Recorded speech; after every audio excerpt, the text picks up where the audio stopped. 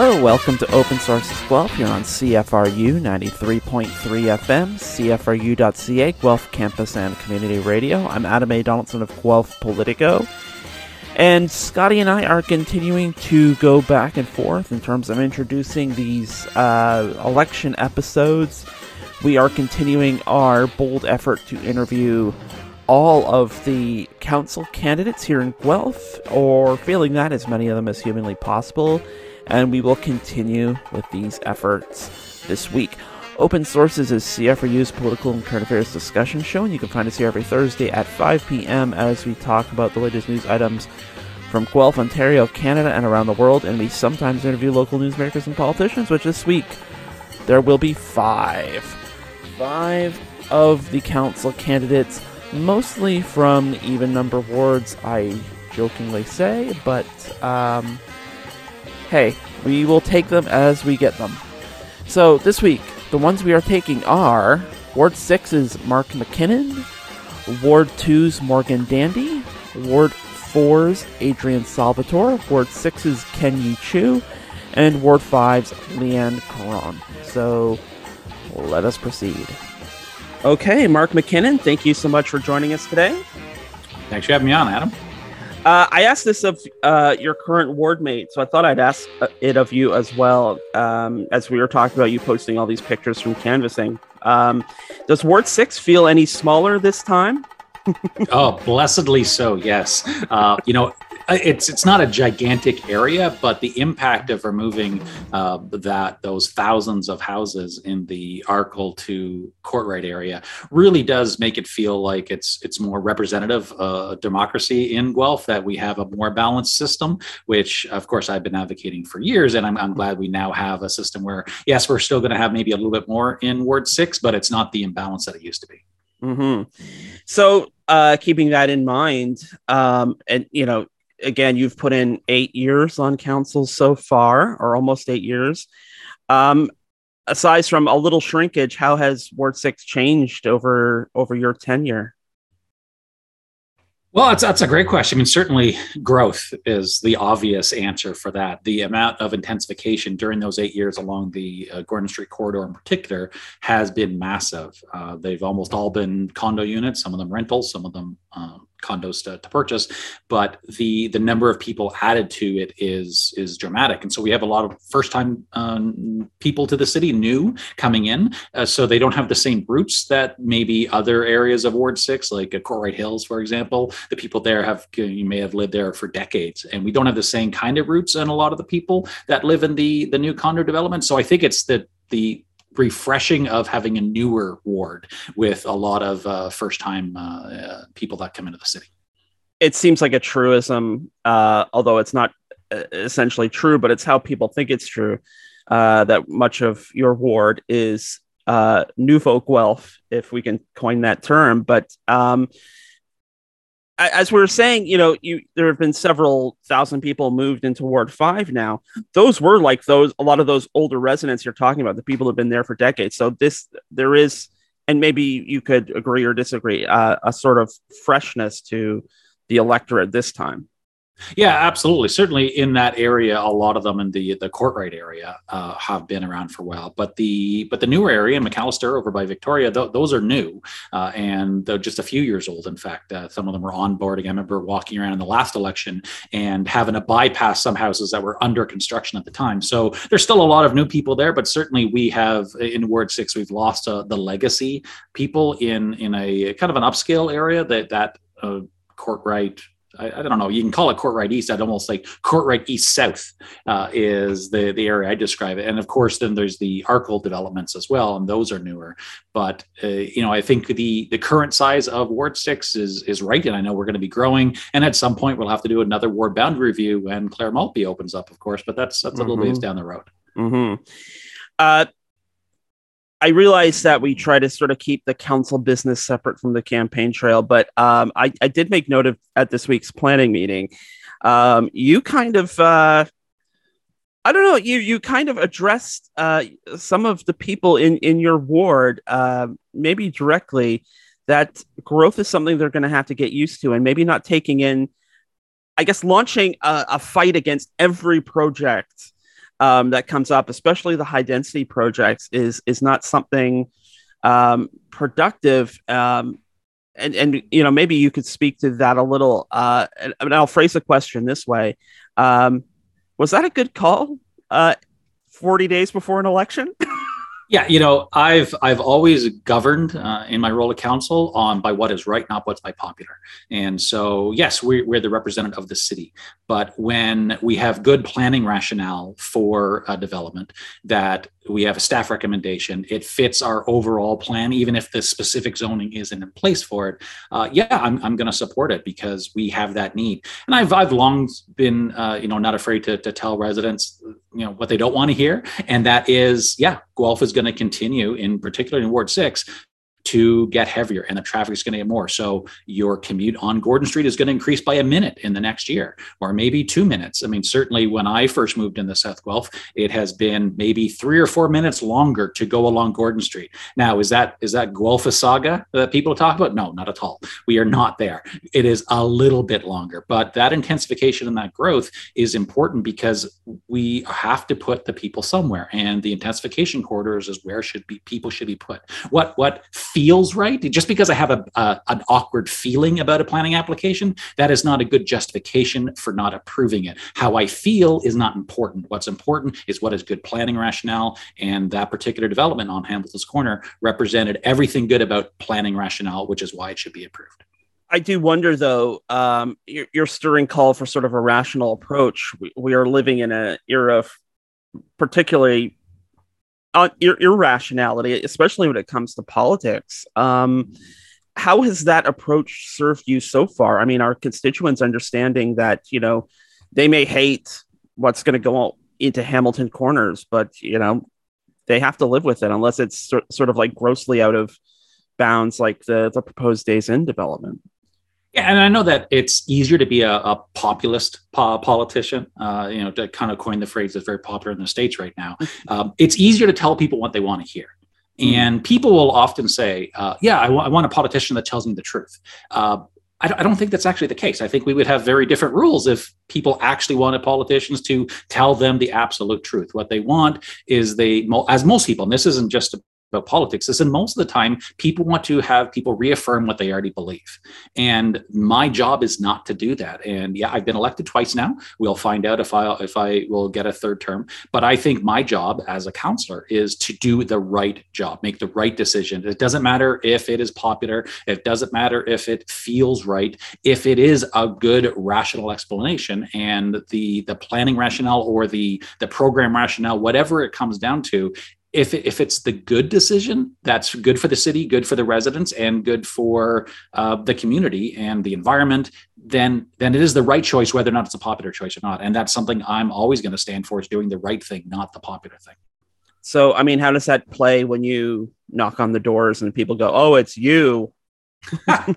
Yeah, I mean, it certainly happens. I mean, Niska Bridge as a quick example of something that, we had to replace the bridge. And if you're going to replace a bridge, it makes sense to make it a bridge that can actually take traffic going both ways. Now, that wasn't popular with everyone, of course. And some electors are absolutely single issue voters. I get that. Some issues are so important to some people that they will make their decisions based solely on that. But as a councillor, I can't be a single issue councillor. I am a multitude issue councillor. I have to look at everything, not just what's good for Ward 6, but what's good for the city as a whole.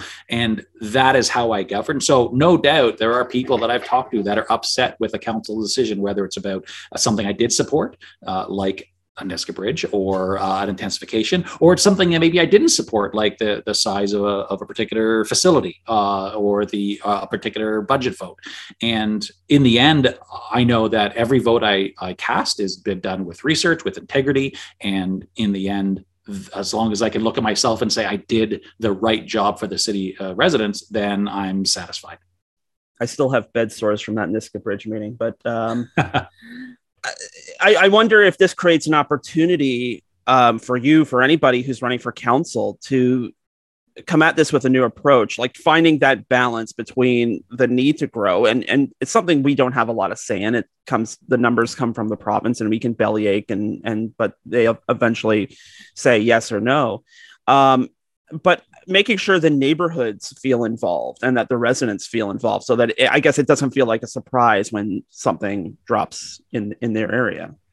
Yeah, certainly communication is important. And I think the city does an excellent job on community engagement, posts everything well in advance on websites. There's lots of opportunities to delegate or to write letters to councillors to give your opinion. And a lot of people will think that, oh, my opinion doesn't matter. Yeah, it does matter. It doesn't mean it's going to change a council decision, but your input is important. And yeah, it's easier to be to kind of do and say what residents want. So look, no one wants growth near them. The only reason to ever want growth near you from a residential point of view is if you do not have the commercial developments in your area and you need the residential developments to get that commercial. Think of the East End, for example. Until they have a certain number of residential units, they weren't going to get the commercial development. So then you can say, yeah, I want more people living near me so I can get that commercial developments. Well, in Ward 6, we have all the commercial developments already. So there is zero benefits to wanting to having a high rise or another townhome complex anywhere near me, because all that's going to do is make my life more difficult. And it's easy as a counselor to say, oh, the building's too big. Oh, it's too many levels. Oh, it's too much intensity. Oh, it's too long. It's going to do this. It's going to do that,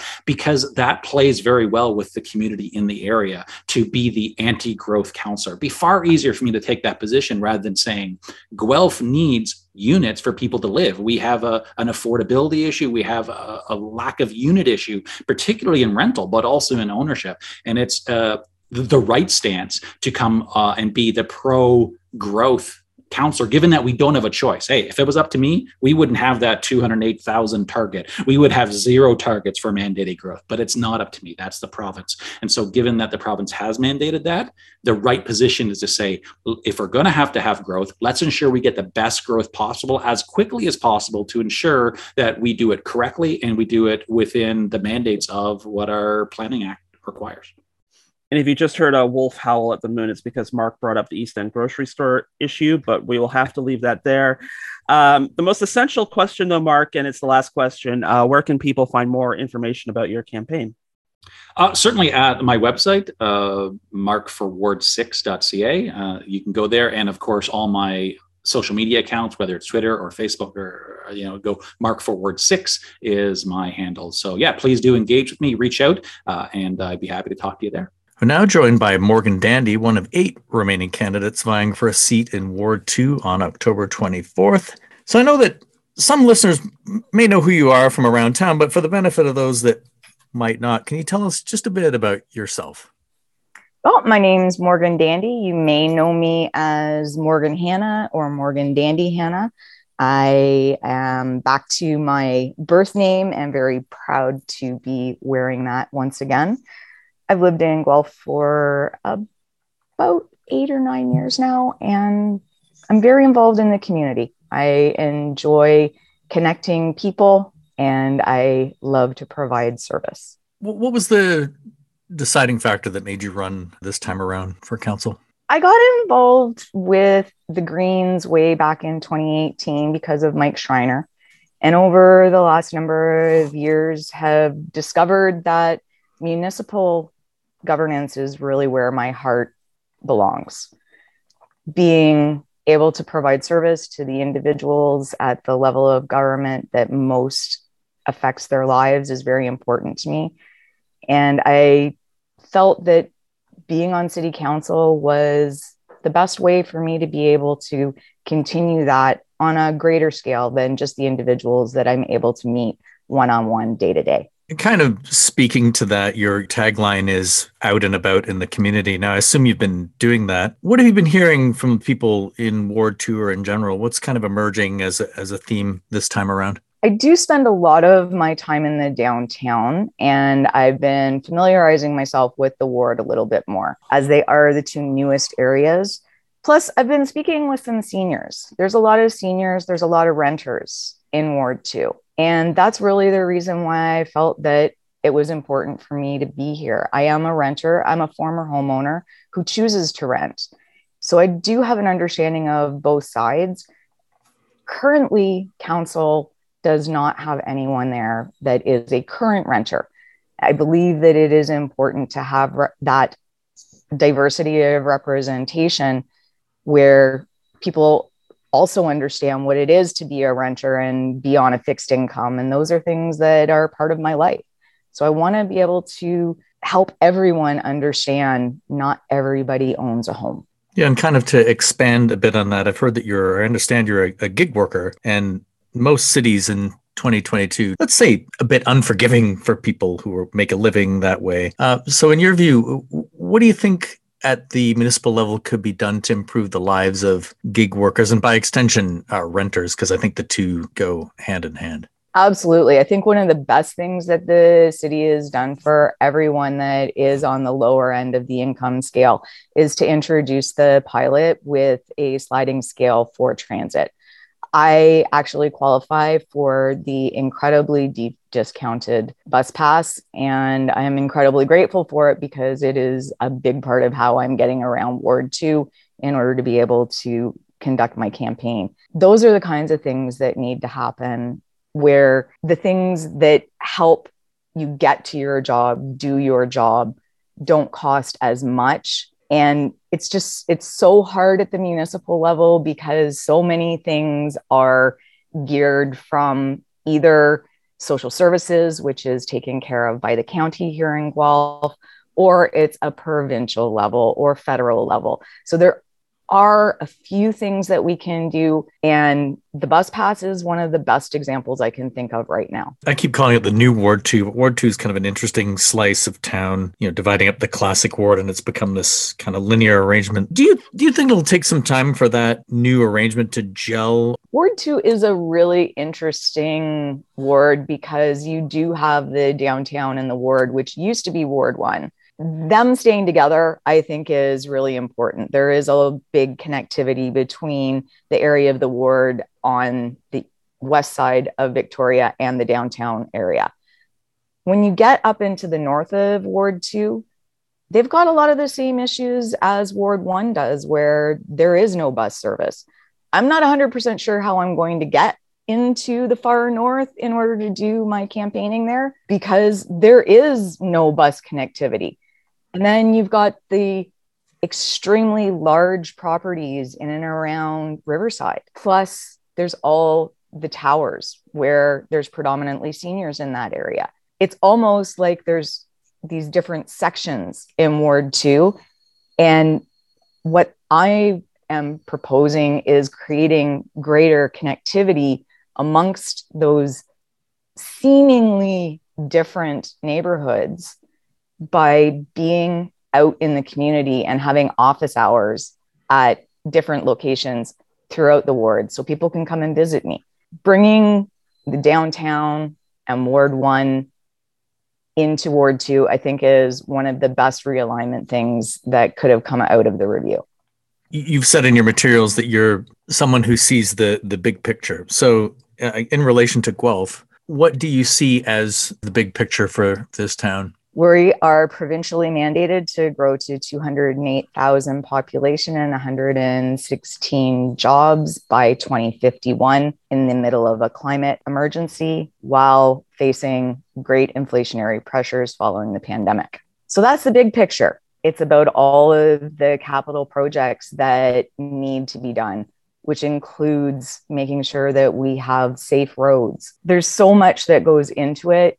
And when working at a project level, what I've always done is, what is the outcome? Where do we want to be? And then work back from there. What do we, at each step, this is our goal. Well, what needs to happen right before that goal is met?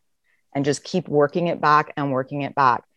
I believe that with the 10-year look at how our budget is formed, and by creating multi-year budgeting, it is going to help us understand how the pieces of the big picture fit together. Probably the most hot button issue every election, and this relates to what you just said, is the tax rate. So cost of living up, inflation up. Many people feel taxes are too high. What's your view on that? Is the projections that are coming out of City Hall just right? Too high? Too low even? That's a really difficult question. I did follow the budget over the last 2 years as council went through it. And I still don't have quite enough understanding of how the municipal budget works. The one thing that I do know is the reason that we're where we're at now, as far as the increases, is because things weren't taken care of in a timely fashion in the past. And the other problem that all municipalities face is that growth does not pay for growth. So while we are approving all of these wonderful projects to bring more neighbors into our community and increase the property tax base, those same developments are depleting our ability to maintain infrastructure. And unless we maintain our infrastructure through development charges, it's necessary to raise taxes. Otherwise, the city will fall apart. I hate that that's the reality of things. And that's where we're at. So here's the magic wand question. If you were elected and you became councillor, what would be your first order of business? What would be top of mind for you as brand new anointed councillor for Ward 2? One of the questionnaires that was sent to councillors asked about the first 100 days. So when I look at the first 100 days, I recognize that as a new councillor, I will absolutely be learning what it is to truly be a councillor. Even though I've been shadowing for the last 30 months, I've never been in an in-camera meeting. So I don't know a lot of the things that a councillor needs to know because I haven't been able to be privy to that information. So learning to be a councillor, and a big part of that learning to be a councillor will be getting ready for the budget in January. Those two processes, I believe, will be beneficial for every one of the new councillors that come on in being able to get a good handle on how municipal governance is run. Finally, in summary, why should voters pick you for their Ward 2 councillor in October? Thank you very much for that question, Scott. I believe that as an individual who is both a renter by choice and a former homeowner, as well as someone whose entire time in Guelph has been within the confines of Ward 2, that I have the ability to listen because I care and I want to connect people. Connecting community is incredibly important. The more that we know about our neighbors, the more that we listen to the trials and tribulations and joys, the better able we will be to work collaboratively and collectively for the betterment of all. So if people would like to get in touch with you, find out more about your campaign, how can they do that? I have a website up now. It's Dandy for Ward 2. That's DANDIEFORWARD, the number 2.com. I can also be reached by email at dandyforward2@gmail.com. And on Facebook, it is Dandy for Ward 2. Okay, so Adrian Salvatore, thank you so much for joining me today. Thanks for having me on, Adam. So for people who may not have seen any of your social media posts, you're a fairly young guy, so you would immediately sort of shave 10 or 15 years off the median age of city council. So why does someone like you want to take up the work of city council? What's kind of your what's in it for you, I guess, is what I'm trying to say. Well, I love Guelph. I've decided to make Guelph my home. I originally came here for university, did a Bachelor of Computing at UOG, as well as a business cert. And Guelph is where I've made my home. I see a lot of opportunity in this community, and I'd love to offer myself up as a public servant. So Ward 4 and Guelph more broadly can make sure we're seizing those opportunities when our city grows and changes, and that we can get the most for all of our community.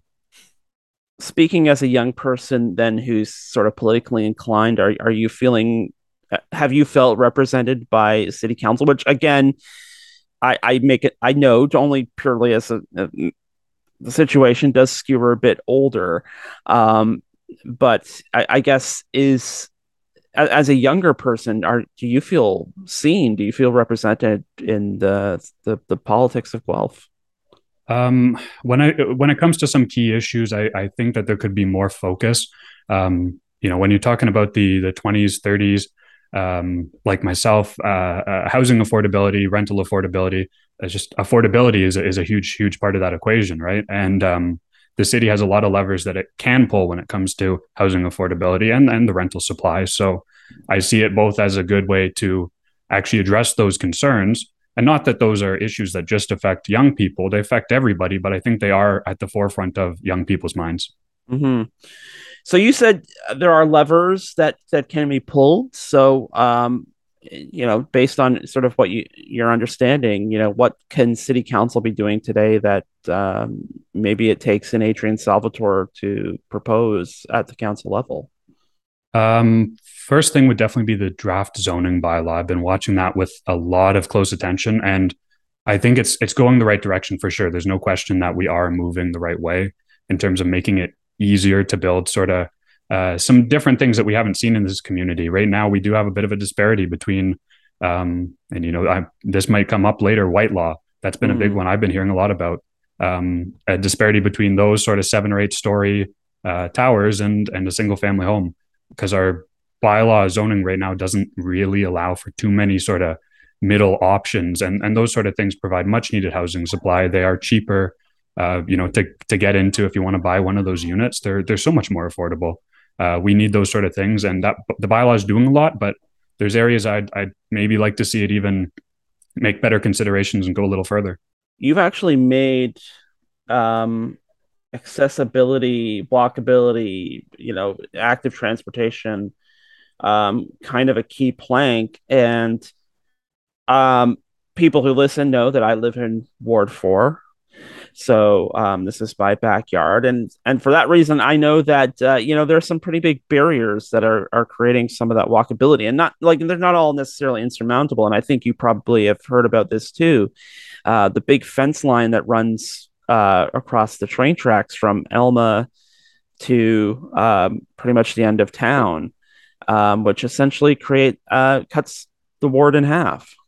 Yeah. Well, there's both. Our ward is cut in half, and then it's also divided from the rest of Guelph. If you're not driving and you want to go downtown, it's tough. I see people all the time walking over the train bridge. Myself, I like to cycle when I can, go to Fixed Gear or go downtown or go to an event, whatever, if I can do it. But crossing over the Hanlon on 124, terrifying. Mm-hmm. And a lot of times it is little things. I think we can make a really big difference. One of the areas that I've been particularly interested in is along Fife, actually, along 5060 Fife, which I know has been in the news for some other reasons, but there's many residents there that have mobility needs, and there's not even so much as a crossing. So I spoke to a lady in a mobility scooter who can't cross the road directly. There's no way for her to get up. So she has to get dropped off by the bus down the street on some guy's driveway. And I spoke to him. Thankfully, he's very nice gent and has no problem with it, which is great community, but that shouldn't be our solution. Right. She shouldn't have to detour 10 minutes to take a 10-minute bus ride. Yeah, and there's still sections of along the 20 route where the bus stop is a pole in the ground. It's at the side, the dirt side of the road. There's no concrete, there's no sidewalk. There's no shelter, no garbage can. It's a pole in the ground. Yeah. And that's, I do like what we're seeing in terms of our transit too. I've been following the transit implementation plan, or the transit master plan, especially our 10-year changes, with a lot of interest. Residents out around Curzon Westra area.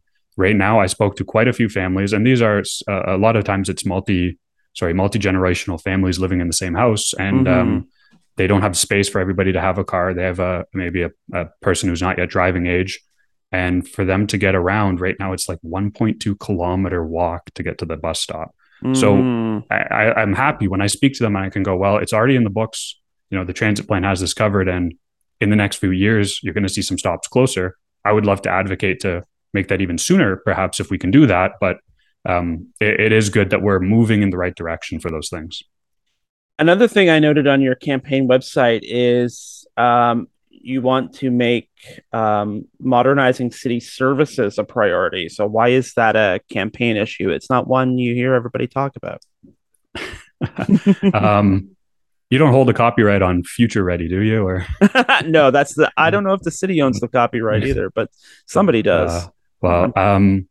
That's actually my strong suit as I see it, right? My background is all computers and IT. I do software implementation projects both through my workplace regularly and through my company when I do consulting work. So I've spoken to quite a few small business owners who say that our permitting system for them to do contracting work, for them to do whatever they need to do, is really, really tough to work with compared to other similar municipalities. So there's that side of it. There's being cooperative to our business partners and being supportive of our small business. Just making things easy and quick is helpful for them. But then also the other end user, the taxpayer who wants to request service or find something, and it's most of it can be done, or a lot of it can already be done on the website. Mm-hmm. But I believe a lot of it's cumbersome. A lot of it could be streamlined, and finding out whether you can do it or not, and where and how to do it, that's the hardest part.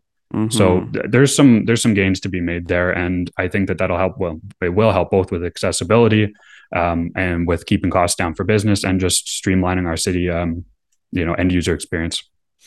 As an IT professional, how do you grade the city's current sort of digital access? if you gave it a letter grade. Well, I will definitely, there's a lot of points there to be given because a lot of it is available. Although I know for some of the business side of things, it's like send an email with this filled in PDF to that address. So let's go with maybe like a B-. There's a lot of room to improve. I'd like to get to an A+. Okay, that's fair enough. There is sort of the theoretical side of running, reading up on the issues, becoming more involved, more informed. And then there's sort of like the practical side of, when you go out there and you're talking to people who may be not so well informed, or people who have very different ideas about what city council should be doing. So how's that learning curve been for you? I see it. There's sort of two classes of issues we're talking about. And that's sort of what you're saying there is there's really the street level issues. And that is, it's keeping people informed and actually talking about the issues that are on their street, but in their neighborhood, more directly affecting them. And I'm really happy to hear about all those. I'm happy to have learned a lot too when it comes to those things. So they integrate really, really well with this higher level city issues too. Traffic calming, a lot of residents concerned that their street is becoming a throughway or is a throughway that is not safe. One of the nicest things I saw just the other day was over at a unit on Deerfield, and it's a lot denser in there, very small roads, and there's a lot of kids out playing, having a good time, and like I remember doing that, but on the street where I'm at now, I wouldn't feel comfortable, So those little things, but they're much broader sort of planning and higher level issues as well. They really interconnect. So being able to talk to people about that, sort of saying where my angle is, how I think we can solve the issue, and making sure that they have, like I carry around in my bag, all the printouts from a lot of city pages on how to request a crossing, how to contact this or that department. So I can always just, give them the info right away because I'm ready, though a lot of those are coming up, and it's great. All right. Then this brings us to the most important question of the interview, which is, where can people learn more about you or your campaign? I got to say the best way, 226-770-3880. Give me a call. I'm happy to come by. I'm happy to chat on the phone. Of course, the website has a lot of written info as well. And I have been blogging. There's sneak preview. There's quite a few more drafts coming out over the next few days. So every time, if I get a frequent question from a lot of people, I make sure to write about it. And then you can kind of find my stance or my answer, my thoughts on it in one centralized area. So that's a great way too. So I'm joined by Ken Yi Chu, one of 5 candidates running for the 2 seats in Ward 6 in the municipal election on October 24th. But just by way of a brief introduction, can you tell us a bit about yourself? My name's Ken. I'm running for Ward 6 City Councilor. And if you've seen my website by now, you probably know that I'm an urban designer and University of Guelph alumni.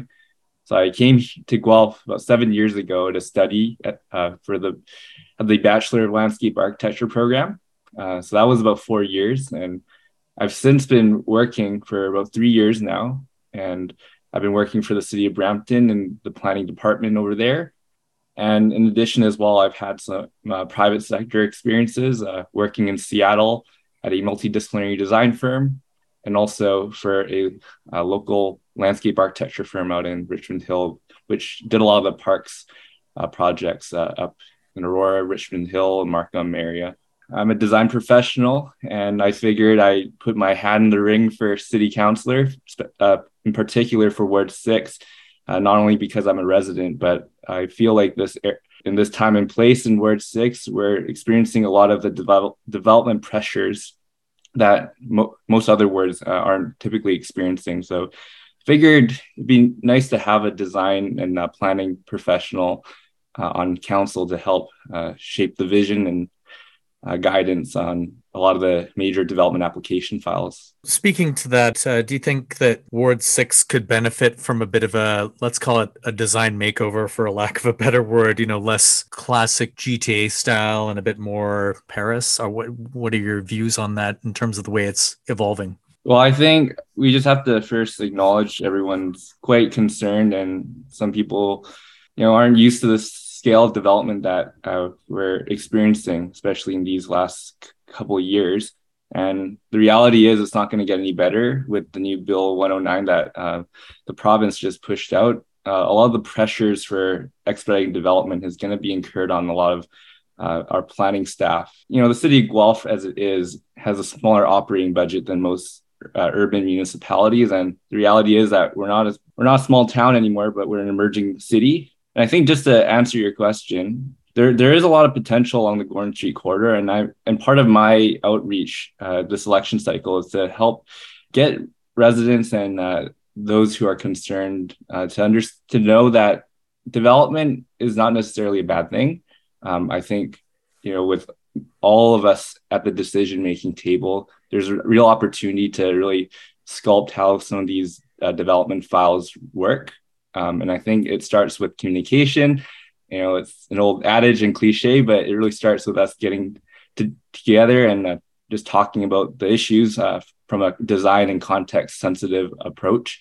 And if we are able to achieve that for some of the development application files, I think there is a lot of room in which we can inform how the design works, and also feed into some of the business pro forma that the developers have on their end that they have to meet in order to sustain their business. So something that kind of jumps out on your campaign website, and this maybe speaks to what you just said, you have a tagline, Unite Ward 6. So in your view, how is Ward 6, I guess, not united right now? And further to that, how would you bring about that unity? Well, that's a great question. And I get that a lot, actually, especially in my last couple campaign events.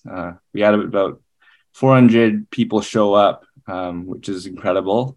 First of all, not a lot of folks don't even realize they're in Ward 6. They kind of identify within their own neighborhood. So whether you're Westminster Woods or Courtright Hills or Rolling Hills, residents usually identify themselves within those peripheries. And because Ward 6 is the largest ward in Guelph, some people don't really understand the scale of which all the councillors' responsibilities entail. So I think part of branding my campaign as Unite Ward 6 is to help people recognize that we live in a pretty big and diverse part of the city with a lot of healthy neighborhoods. And the issues that pertain to the South End, they do affect Courtright Hills. And we want everyone to feel like they're part of the council makeup. I've heard from a lot of residents as well, particularly in Courtright Hills, that they don't really feel like their issues and concerns are really being addressed, because a lot of the development activity, for example, is all really relating to the South End, just by Clare and Gordon Street. So I just wanted to make an effort to be more inclusive and really bring people into the fold. And that also ties into my outreach and effort as well to increase the voter turnout this time around. Yeah, as you can imagine, the municipal voter turnout traditionally isn't the best. And the last provincial election just kind of gave us a glimpse of what might be, if we don't sincerely go out and educate people and bring them into the fold for this election cycle. So I think last election, municipal election, there was 35% of voter turnout, which isn't the greatest. And prior to that, we had 40%. So that's a 5% drop already. And I certainly hope that that's not the case this time around. And so that's part of my outreach as well for this campaign. Beyond what you've just mentioned there, which was development, I know from Twitter and what you said, you've been out and about in Ward 6. What have you been hearing at the door from people? Is there sort of a theme emerging? Yeah, I think we need better public representation. That's kind of front and center from everyone that I've heard at the door. A lot of people, they're not even aware who their counselors are, which is quite alarming to me. And you have to understand that I'm not just reaching out to individuals that are in tune with current politics. We have people that have literally just moved in from a couple months ago to maybe 1 or 2 years ago. So yeah, Ward 6 is the fastest growing part of the city. And it's kind of reflective in my conversations because there are people out there that sincerely want to be involved, but they don't know where to start because it seems like there's not much engagement that's taking place. And I know there's COVID as well that played into people's sentiment with lack of public engagement, but I definitely think we can be more proactive in reaching out to people. And that's what I've been hearing from most folks. We've held a couple events and consistently individuals have told me, hey, we really appreciate you coming out. It means a lot to us because we didn't really know how to get started and how to really get involved in the community, up until this point. What do you think are some of the key direct to student issues and in terms of them being engaged as well, at least on the municipal front? Yeah, so it's extremely difficult to engage with students. I think last election, there were less than 100 or so that really voted at the polls at the university. While there are a lot of students that live in the South End, especially on the Gordon Street corridor, most of them reside in Ward 5 in the university. So for me, the goal to reach out to the university isn't so much to gain, people's or students' votes per se, but it's really an opportunity for me to just show some goodwill to the university students and just show them, hey, if I'm able to get involved, you can as well. And it's not as complicated as you think it is. The issues, you're dealing with people's streets, sidewalks, and things that you can see, right? There's nothing to just demystify politically in terms of city government. We all have to work together. It's supposed to be nonpartisan and in nature. So you can get involved and you can have a say. That's part of what I plan to do. I have a pretty strong social media presence. I tried to make my website as high quality as I could make it, just so information is accessible and easy to communicate. So I think those are the ways in which I'm trying to play a part in reaching out to the student electorate. Assuming that you were elected and that you had the power or the ability to shape decision making, what would be your first kind of personal order of business as a counselor? That's a good question. I think the first order of business would be to reach out to my constituents and thank them at the door, and just try to find a way in which we can establish more direct lines of communication at the outset. So I know a lot of candidates or counselor elects and then presumed counselors, they like to set up some town halls and meet with constituents once a month. But then as time goes on, the steam kind of dies down. And that's especially with what we've experienced last term of council. COVID didn't do any good, did it? So yeah, my campaign's all about better communication and just shedding light on the issues through my lived experience professionally and just through my upbringings. And I certainly want to learn from the residents of Ward 6 as well, how we can better shape our city and how we can better inform development as one of many key issues. And I certainly want to reach out to the different counselors. I do think there could be more cooperation. And I really hope that we can have a more unified council this time around, because there are a lot of pressing issues, especially relating to homelessness and affordability, that we need to tackle as soon as we can. So, well, thanks for joining us today, Ken. And if people would like to find out more about you and your campaign, how can they get in touch? I think the best way to reach out would be to find me on social media at Ken Yi Chu, and I have my campaign handle as well at Chew for Guelph. Chew, literally chewing gum chew. And you can also check out my website at chewforguelph.ca. There are a lot of information, even if you don't live in Ward 6, that relate to the election, and resources to help you navigate through the issues that will be talked about more presently in the next term of council. Okay, so Leanne Caron, thank you so much for joining me today. Great. Thanks, Adam. Always great to have conversations with you. You know the city like the back of your hand, so ask away. I appreciate that. I was asking a fellow incumbent who is a little to the south of you this in one of the interviews we're doing this week. So I'll ask you kind of the reverse question. And that is, because of the ward redistribution, is Ward 5 feeling a bit bigger this election? It does. We have 11,000 households, which I think makes us the second largest ward. In fact, by about a couple hundred, we're larger than Ward 6. Now, it will redistribute over time as growth is happening in Ward 6, but Ward 5 does definitely feel different. My early campaigning was in the new part of Ward 5 with a special flyer just for the new residents of the new boundary. So I'm hearing different things at the door. Then I'm going to ask you this, and it is by no means an insult to your longevity as a council member, but you have, this is your 5th term you're running for.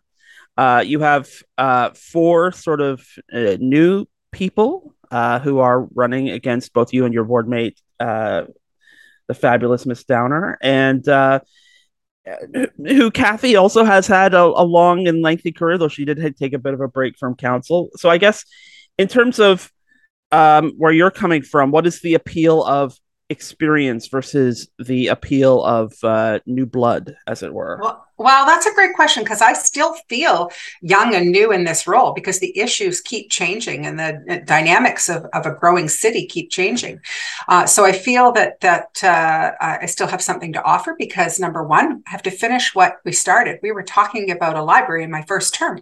Number two, we have serious challenges facing us. I worry about what the province has in store for us, both in planning and development, where overriding local planning decisions, the new Strong Mayors legislation that will reduce democracy. So we need strong, experienced councillors. Also, I've always believed that we need a constant cycle of old and new. That succession planning is part of what I'm going to be doing from 4 years from now. And if there's a voice in Ward 5 that can represent my values and my issues, I'm happy to pass over the reins in the next election. I think that's incumbent on any, elected council. But in this particular election, we have a 1/3 turnover. We have 4 vacant seats. And now more than ever, we need that experience on council because 1/3 of our council is going to be new, regardless of what happens in Ward 5. Mm-hmm. And so that mentorship, that passing of the knowledge, and it allows us to hit the ground running. We can't afford to spend a year training too many new councillors. We need to be able to make decisions and get moving on the business of the city immediately. You may be kind of tap dancing around this, but I mean, speaking of the potential new faces on council, a lot of those people, maybe not a lot, but definitely a few of them are running on the idea of, I think a lot of the projects you care about, you mentioned the library specifically, they have, let's put it this way, they have some doubts. So I guess are you worried about there being sort of enough of that push-pull on council that staying the course, pursuing a lot of these projects that you've helped shepherd and a lot of your fellow councillors have helped shepherd versus maybe a more reactive bent that, the city's growing too far, too fast, too much, too high, too over budget? Yeah, another great question. There's definitely during the elections, there's an ideological approach to issues in the city. There's a lot of data, a lot of research, a lot of needs analysis and budgeting and policy direction that have gone behind so many of those decisions. So the horse is out of the barn, not just the horse, the whole stampede's out of the barn. On things like the library and the South End Rec Center, we have all the data behind that. We've got years, decades of development charges, budgeting, capital budgeting, and we cannot put other projects like the Baker District at risk. Reopening something like the library reopens the entire Baker District project. We can't put that at risk because it's tied directly to downtown redevelopment, which is tied directly to our 40% growth in the downtown built up area, which is tied directly to economic development. It's all interrelated. One issue like the library has so many layers to it. And that's what goes back to experiences. There are studies and hundreds of pages of data behind that decision. And 4, 5, 6 terms of council. So yes, an election, it's always a time to talk about those issues, but it has to be an informed conversation. Mm-hmm. Part of that conversation, I imagine, and I've given you the honorific of Guelph's Heritage Minister, but and I realize the old reformatory land is not part of your ward, but heritage is something that always struggles for airtime, and you would think that maybe with that piece of property in particular would be maybe more of a major election issue. Is that concerning to you? Not really. And heritage is not just about aesthetics and pretty buildings, and it's not just an emotional issue. And I know I have that reputation of maybe being a little stronger on the heritage file, but again, the complex layers are about economic development. It is about environmental. The most green building is the building already built. Adaptive reuse has actually been shown to have better return on investment than demolition and reconstruction. There's lots of reasons why heritage retention is important for our city, and it isn't just because something looks pretty. The Innovation District is about balance in my mind. It's about balancing the green spaces and the wetlands. It's about redeveloping that for a whole range of new purposes to generate jobs and residences, and we know about the housing crisis. But take the buildings that have cultural heritage value and find an adaptive reuse for them that fits in with that site. That is all possible in that district. We've called it the Innovation District for a reason. We want it to be net zero. We want it to be sustainable. We want it to integrate into the community in a really positive way. The value of those lands is we're right on the cusp of doing something amazing that has the return on investment. And that's the important part of heritage is that I voted for demolitions. A good example is the old textile cotton mill at the train station, a heritage building that had lots of cultural heritage value. But I voted for demolition because it meant that we got all day two-way go. So it's about balancing. And that's the approach I take when making those decisions. Mm-hmm. I'm going to use that as a jumping off point because the one heritage district that we do have in Guelph is in your ward. And I'm wondering in terms of, and I know Councillor O'Rourke's talked a lot about this, sort of the making the south part of Guelph, and now that you're kind of dipping into that area is part of your ward, kind of making it feel as if it's a part of Guelph and not this like weird appendage we have. Is there opportunity in the next term, given that Ward 5 is bigger now, that maybe Ward 5 becomes, I guess, maybe a transition area where, we kind of bring the south end more into the rest of Guelph? Yeah, I mean, geographically, when you look at Ward 5, we have the downtown on our northern boundary, and we have Ward 6 in the southern agricultural annexed lands from Puss Lynch from the 1990s on the southern boundary. So, and the university smack in the middle, and the Arboretum smack in the middle. So we've got a real diverse transition zone, and the river. and the Hanlon Creek Preservation Park area. So there's a real mix in Ward 5. But Ward 6 has a lot of heritage. Our agricultural history, the farmhouses, Arkle Road and Victoria, or Arkle Road and Gordon, we approved development there last night at council. Actually predates Guelph. It's called Hamilton Corners, and the Hamilton family settled there in the 1830s. That is a settled area. We see it as a new area, but it's actually not. The village of Arkle predated Guelph. The village of Hamilton Corners predated Guelph. And the early families that settled there were part of an early heritage that's still there. The other part of New Guelph and Old Guelph that I think we need to do a better job of recognizing is, as part of our Truth and Reconciliation commitment, is that those lands predate settlement as well. And so if we can incorporate as we're city building, if we can incorporate some of those elements to recognize what was here before us, before Ward 6 or Ward 5 even existed. Yeah, that's something we do let slip our minds a little too conveniently, that there was people here before Ward 6 and Ward 5 and all the wards and all of Guelph. So perhaps to finish up, the most important question of all is, where can people learn more about your campaign? Best place to start is the website, Leanne Caron, LEANNECARON, all one word, .ca. And I'm available on every social platform, Instagram, Twitter, Facebook, and email at leanne@ward5.ca. And I'm responding to emails daily, requests for signs, and just to challenge me, ask me questions. I believe everyone should make an informed vote. And I think that's, foundational to our democracy. And I'm happy to address questions about my past record. Some people think an incumbent, that it should be easier. I think it's actually harder because I have a record I have to defend. I'm accountable for everything I've done in my past terms of council, and I'm proud of that record of service. So feel free to reach out to me. So once again, that was Mark McKinnon, Morgan Dandy, Adrian Salvatore, Ken Yi Chu, and Leanne Caron.